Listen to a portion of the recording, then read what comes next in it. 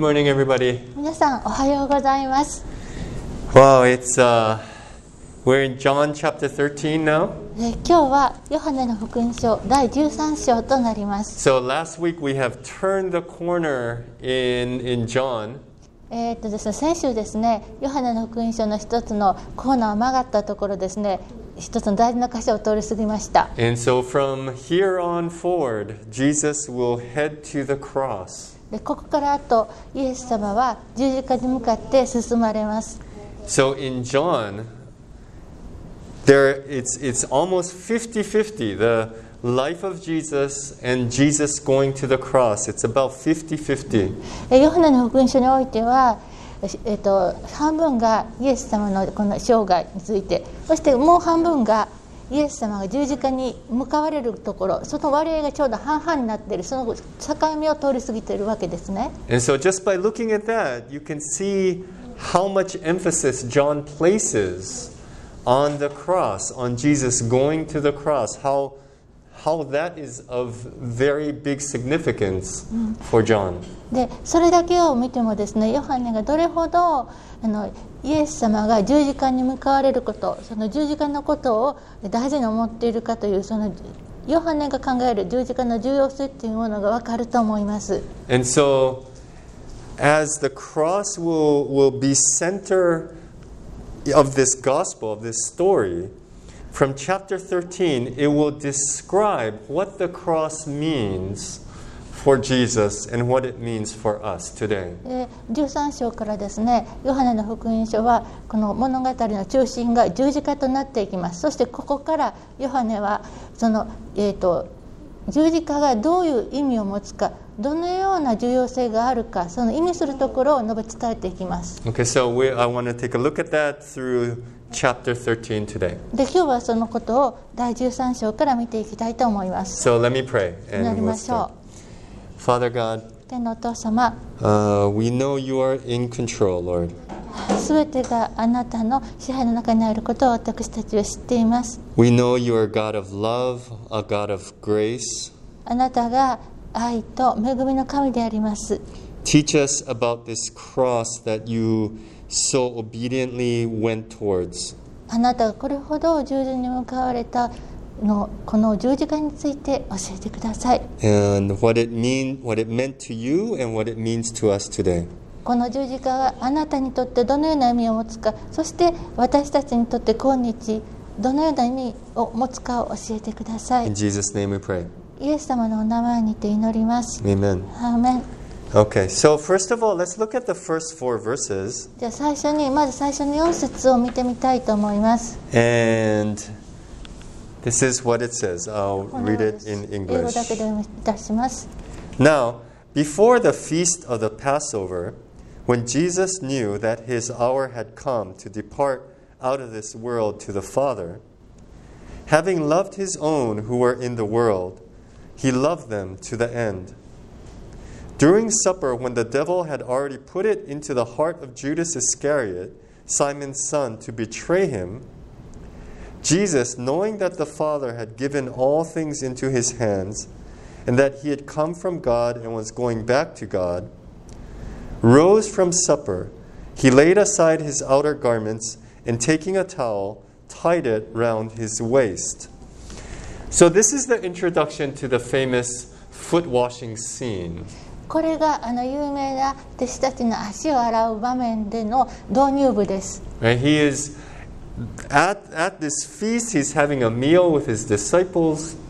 この追越の祭りの時に子供たち弟子たちと共に食事をなさいます。 And he is going to do this very amazing, surprising thing to the disciples. でこの食事を弟子たちにとって本当に驚くべき大変な素晴らしいこととして行おうとイエス様はされていました。 And this will be one of the last big images that he wants his disciples to know, to have in their mind. でこれがですね、イエス様にとって弟子たちが心に頭の中に深く長く残るようなイメージとして植え付けるようにイエス様は計画なさっていたのです。 But even in this foot washing scene, there are some different themes happening at the same time. でこの私たちの足を洗うこの場面でさえですね、同時にいろんなことが同時進行していました。So in the first verse, 最初の節ですね。it says, Before the feast of the Passover, when Jesus knew his hour had come to depart out of this world to the Father, it says that Jesus, now the time has come. His time he knows, it is here.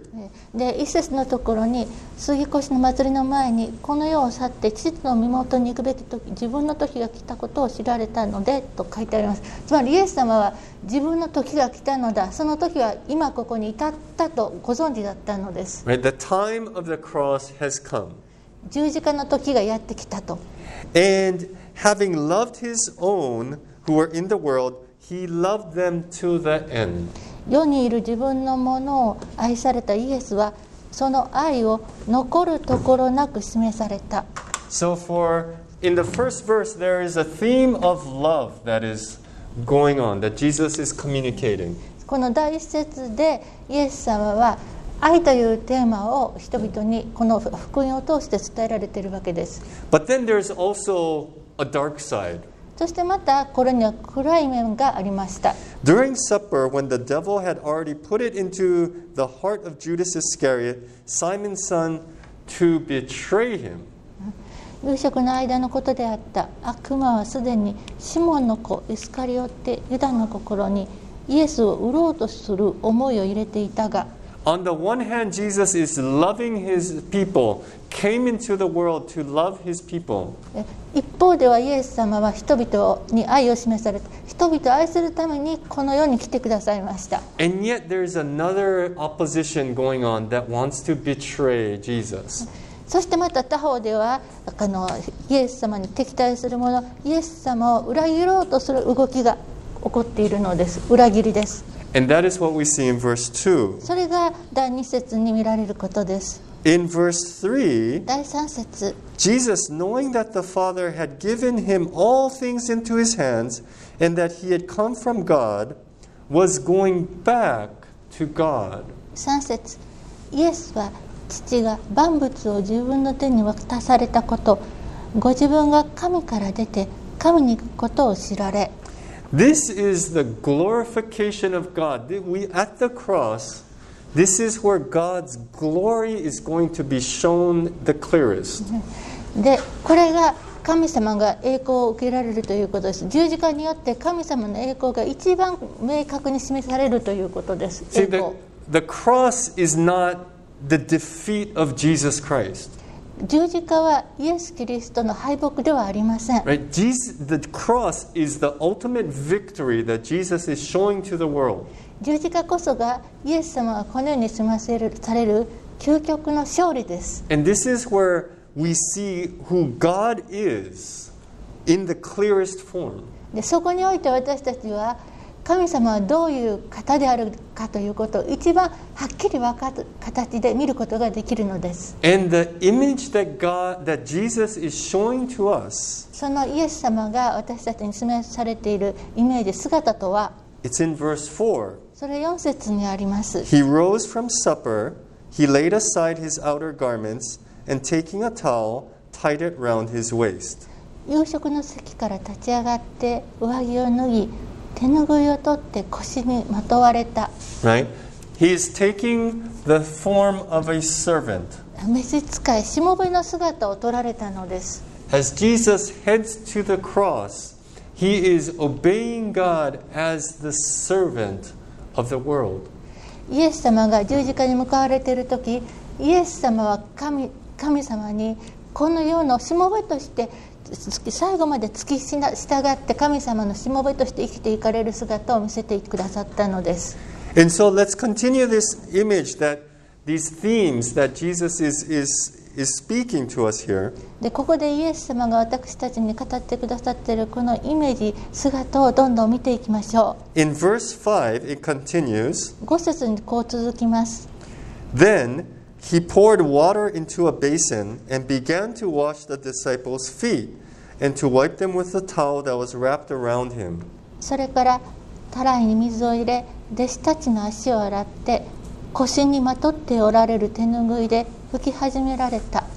So we have to immerse ourselves now in this culture of that day. 私たちは今当時の文化にこうどっぷり使ってみましょうね。 Okay, because we're not in a culture where people wash our feet or we wash people's feet. We don't really do that. 私たちは今の文化では人の足を洗うとか人に足を洗ってもらうとかそういう文化ではないですから、この当時の文化にちょっと浸ってみましょう。 But in those days, people usually wore sandals. で当時はですね、履物というのがこう素足で履くサンダル、夏のあんなものだったんですね。 Right? Yeah, because it's hot and sandals are well, they're comfortable to walk around in. もう暑かったですし、どこに行くにも今でいうサンダルみたいなのが歩きやすい快適な履物でした。 But the problem is it's very dusty, it's very rocky in that area. でも問題はですね、全然舗装なんかされてないから砂ぼこりは立つし、岩もゴツゴツしているし、もう歩き回れば足泥だらけで砂だらけですね。 Right? And so your feet, it's very sandy, it's dirty, and so you need to have it washed. だからもう歩いてきたら必ず足は砂だらけ泥だらけなんですから、まず洗わなければならないわけです。 But it's not anyone who would wash your feet. It would be the servant's job, the slave's job. でも足を洗うっていう仕事は誰もがすることじゃなくって、そのお客様の足を洗う、主人の足を洗うっていうのは召使いや奴隷の仕事だったんですね。 And this is what Jesus...Right? Jesus, He's God, He's the King. And yet He is washing people's feet. でここでですね、王であり神であるイエス様が人々の足を洗い始めたわけです。 Right? Doing something that not any ordinary person would even think of doing. これはですね、足を洗うっていうことはもう普通の人なら誰もまさか自分がそんなことをするなんてと思うようなことをイエス様がされているわけです。 Right? What is that something that you would not want to do, that ordinary people don't normally do? これはですね、つまり大体普通自由人とかある身分だったらこんなことするはずないと思っていることを目の前でイエス様がされているこの光景っていうのはどういうことなんでしょう。 Right? Maybe it means going to someone's house and taking out their garbage. なんか今で言えばですね、どなたかのお家に行ってゴミ捨てしてあげます、ゴミ捨ててあげますと言ってゴミ集めるとか、 Right? Or maybe going into someone's like home when they caught the flu or something worse and making a meal for them and helping them out, cleaning their beds or something. それとかもう病気で外に出られない人とかそういう家族のところへ行ってですね、インフルエンザとかもっとうつりやすい病気の人のお家行ってお食事作りますよ、それから部屋の掃除もしてベッドもきれいにしますからねって言ってるところですの。 This is what Jesus is showing the disciples. This is what it looks like to be a disciple of Jesus. でそのようなことを人がやりたがらない、そのようなこのことを足を洗うことによってイエス様は弟子たちにこれがイエス・キリストの歴史であるならばこういうことをするものなのだと見て分かるように教えてらっしゃるのです。 This is what it means to love someone. でこれが私たちにとっても誰かを愛するとはどういうことなのかという意味なのです。 When Jesus says, I came into this world to love His people, it doesn't mean simply like to hug them and kiss them and give them high fives. イエス様がこのように人を愛するために来たとおっしゃるのはですね、ただその人をよく来たねってハグしたりキスしたりとかいろいろそんなタッチするそんなことだけのために来たんじゃないんです。 Right? It means to what is something so out of the ordinary that people don't even think of doing that He is doing for someone to show them that He loves them. イエス様がここでされているのは普通誰もそんなことまで考えないようなことをそれをされて、そして人を愛するとはこういうことなのだと示されているわけです。 Right? And that's what He wants us to be doing. そしてまたこのことをイエス様は私たちにもしてほしいと思われているのです。 To lay down our lives for our neighbors. 自分から自分の命を捨てます。私たちの隣人のために。Right? What does that look like for our culture, our lives? もうこのことが私たちの文化や人生においてはどのような形を取るのでしょう。Right, and it looks different, I think, for all of us, but it's something really hard to do, I think. It doesn't come naturally. その人の立場によってどういう形になるかみんな違うと思いますが、とにかくそれはですね、私たちが普通考えたらすぐできることじゃない、本当にするのが困難を伴うことであると思います。But that's what Jesus calls us to do. でもそういうことにイエス様は私たちを召していらっしゃるのです。And what's even more difficult, さらに難しい困難なことというのは、in verse 21 and verse 30, 21節と30節にあります。Jesus says this, after saying these things, Jesus was troubled in his spirit and testified, "Truly, truly, I say to you, one of you will betray me." And jumping to verse 30, so after receiving the morsel of bread, Judas Iscariot immediately went out, and it was night. 21節、イエスはこれらのことを話されたとき、霊の激動を感じ、証しして言われた。誠に誠にあなた方に告げます。あなた方のうちの一人が私を裏切ります。30節、ユダはパン切れを受け取るとすぐ外に出て行った。すでに夜であった。This now just takes that servanthood to a different level. これはここまで来るとですね、ただしもべであること、しもべの姿ということ以上の別のレベルの話になっています。Right? Usually we think of loving people who are easy to love. いつも大体普通は人を愛するっていうのはなんか私たち愛しやすい人は愛してるっていう感じありますよね。Right? We love people who we want to love, who are like us and who respects us, who yeah, kind of, you know, yeah. なんか They're easygoing people, nice people. 愛しやすい人っていうのは例えば自分に似てるとか話しやすいとか、普段から仲良しとか話しててしんどくない人とかそういう対象になりやすいですよね。Right? And so in our first scene, the foot washing scene, if we can imagine, you know, doing something extraordinary, out of the ordinary for someone that we love, okay, maybe we can do that. だから最初の誰かの足を洗うというシーンですね。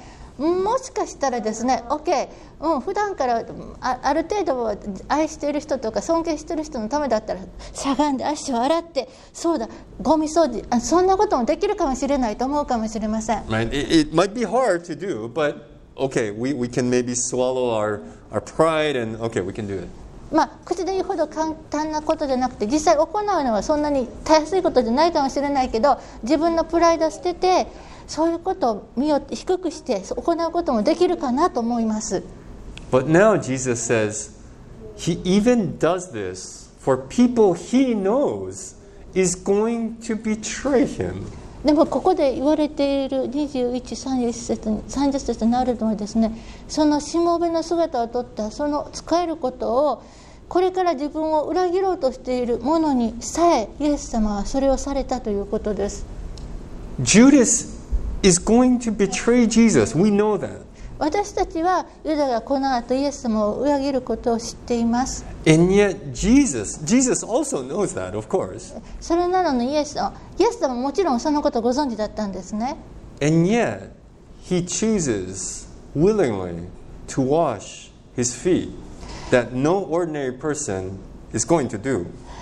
それなのにイエス様はご自身から自分をこの後裏切りであろうものの足を洗うということを自分から選んでされた。それも心を込めて自分からされたのです。それは普通の人はしませんよね。Right? I think about it. This guy that you know is going to talk back to you, is going to not be nice to you, is going to just turn around and talk bad things about you.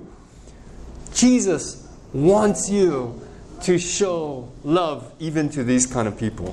ということをイエス様は私たちにですね、たとえ親切にしてあげても言い返してくるわ、後でひどいことをするわ、何されるかわからないし、本当に今までいろんなひどいことがあっていくらなんでもと思うようなその人たちに私たちは愛を示するように召されているんです。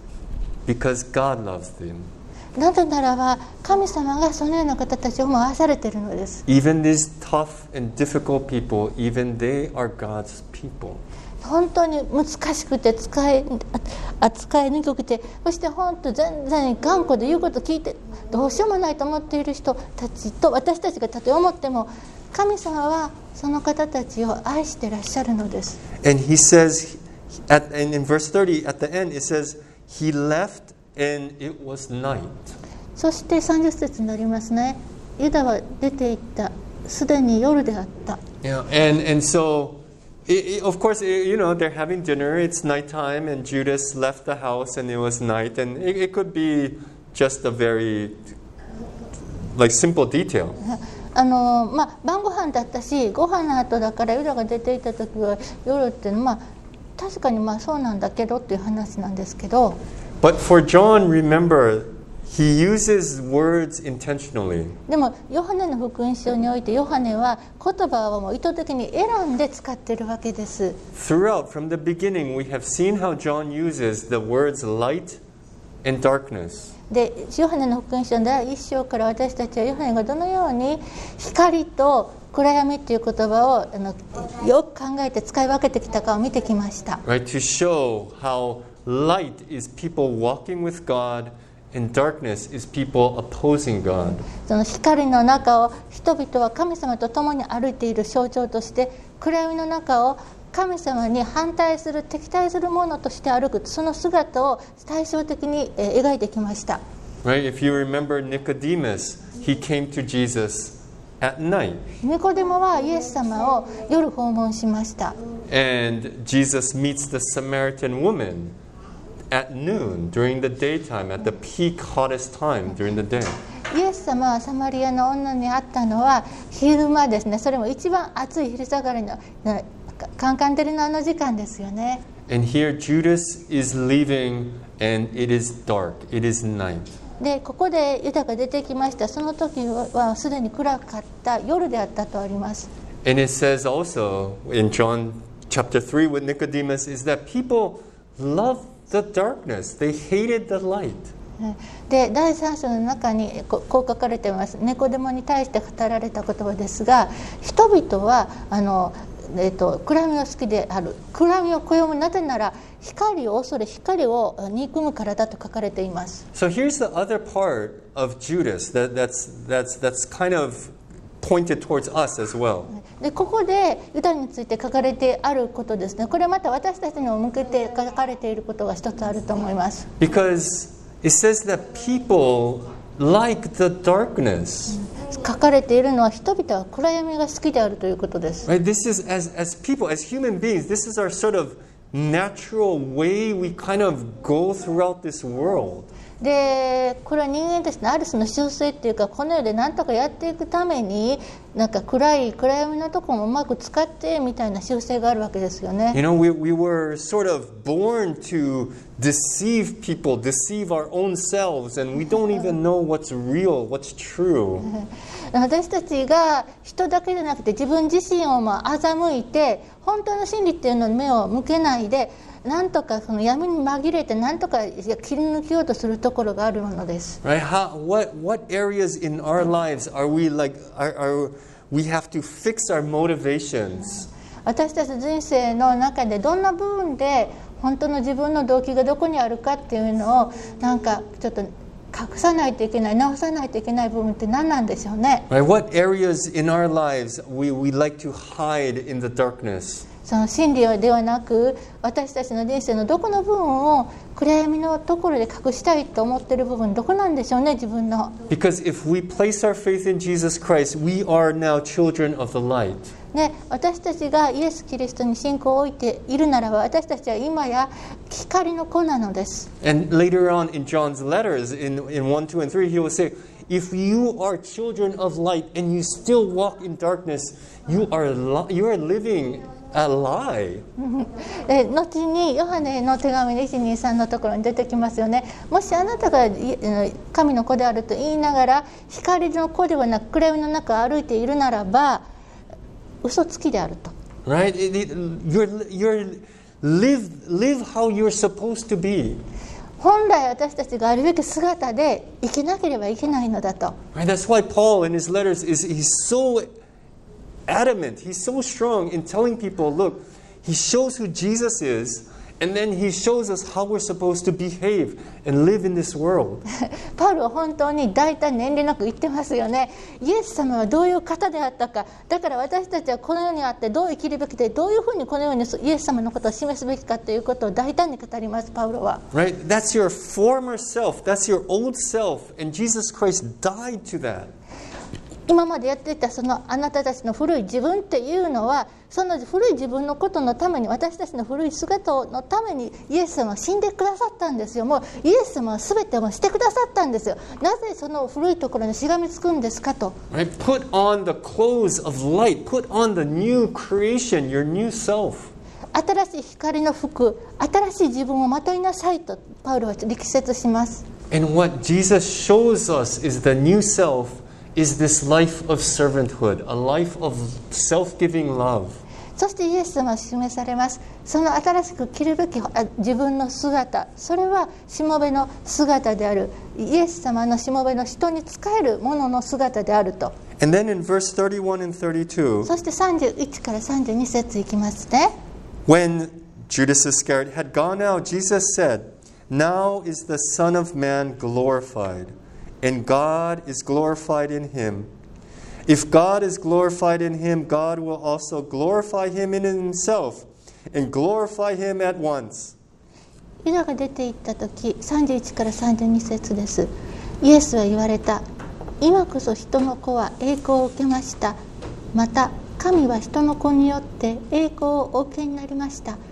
神が人の子によって栄光をお受けになったのであれば、神もご自身によって人の子に栄光をお与えになります。しかも直ちにお与えになります。 Right? How many times is that word glory, glorified, come up in these two short verses? この2つの節の間にどれほど何度も繰り返し栄光が出てくるでしょうね。 Because at this time, right, we're seeing Judas Iscariot, Satan going inside of him. He's going to betray him. We know this darkness is going to happen. でこのイスカリオテのユダ、このものの中に今サタンが入ったんですね。悪魔が入ったんですね。でこのユダは今もうイエス様を裏切ろうとしている、その暗闇のさっきお話しした通りです。そしてここにイエス様は神の栄光栄光という話を繰り返し言われているのです。 Because for John, the cross is not the dark place. It is not the end. It is not something that's sad and we need to be mourning over. なぜならヨハネにとってはですね、十字架はそれで終わりの話ではないのです。それで悲しいとか負けてしまったそんなことではない。これで終わりではない。これからなのです。 Because for John, the cross is the place of glory. It is the ultimate triumph. ヨハネにとっては十字架というのは勝利の印、究極の栄光を受けられる勝利の姿なのです。 So from here, the opposition will get stronger and stronger and stronger.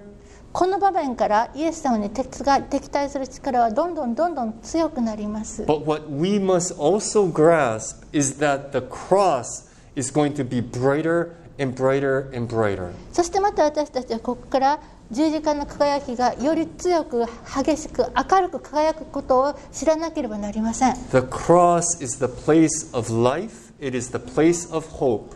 十字架こそが命と希望の場なのです。 It is the place for hope for all of us here today. そして十字架こそが今日私たちみんなにとっての希望のところなのです。 It is the only thing that can give us hope. この十字架こそがそれだけが私たちみんなに希望を与えるものなのです。 Even before service started, we're talking about how so many things are going on in our lives. そう、今日の礼拝の前は私たちはそれぞれの人生にどんなことが今起きているかをお話しし合いました。 In our lives and in this country, in the world. 私たちそれぞれの人生に、そしてこの国にまして世界中にどんなことが今起きているかを。 It is so easy to lose hope.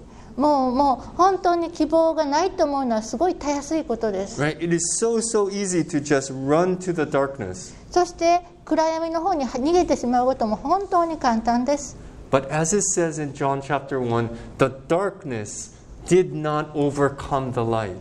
でもヨハネの福音書第1章に書かれています。闇は光に打ち勝てなかったと。Right? The light has claimed victory, and it is claiming victory every day in our lives. 光は、勝利を宣言しています。日々私たちの人生に勝利を宣言し続けているのです。And for Jesus, what does that look like in our lives every day? そしてイエス様にとって私たちの人生においてその光が勝利を宣言し続けるということはどういうことだと言われているでしょうか。 He says this in verse 34 and 35, and this is where I want to end today. 今日の締めくくり34から35節をご覧ください。A new commandment I give to you, that you love one another, just as I have loved you. You also are to love one another. By this all people will know that you are my disciples, if you have love for one another. あなた方に新しい戒めを与えましょう。互いに愛し合いなさい。私があなた方を愛したように、あなた方も互いに愛し合いなさい。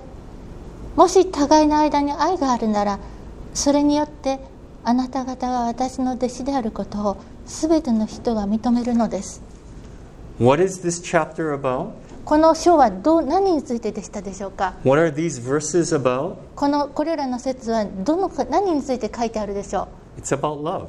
これは愛についてです。 It's about how to love one another. どのようにお互い愛し合うかということです。 And Jesus says, by showing this kind of extraordinary love for one another, we win.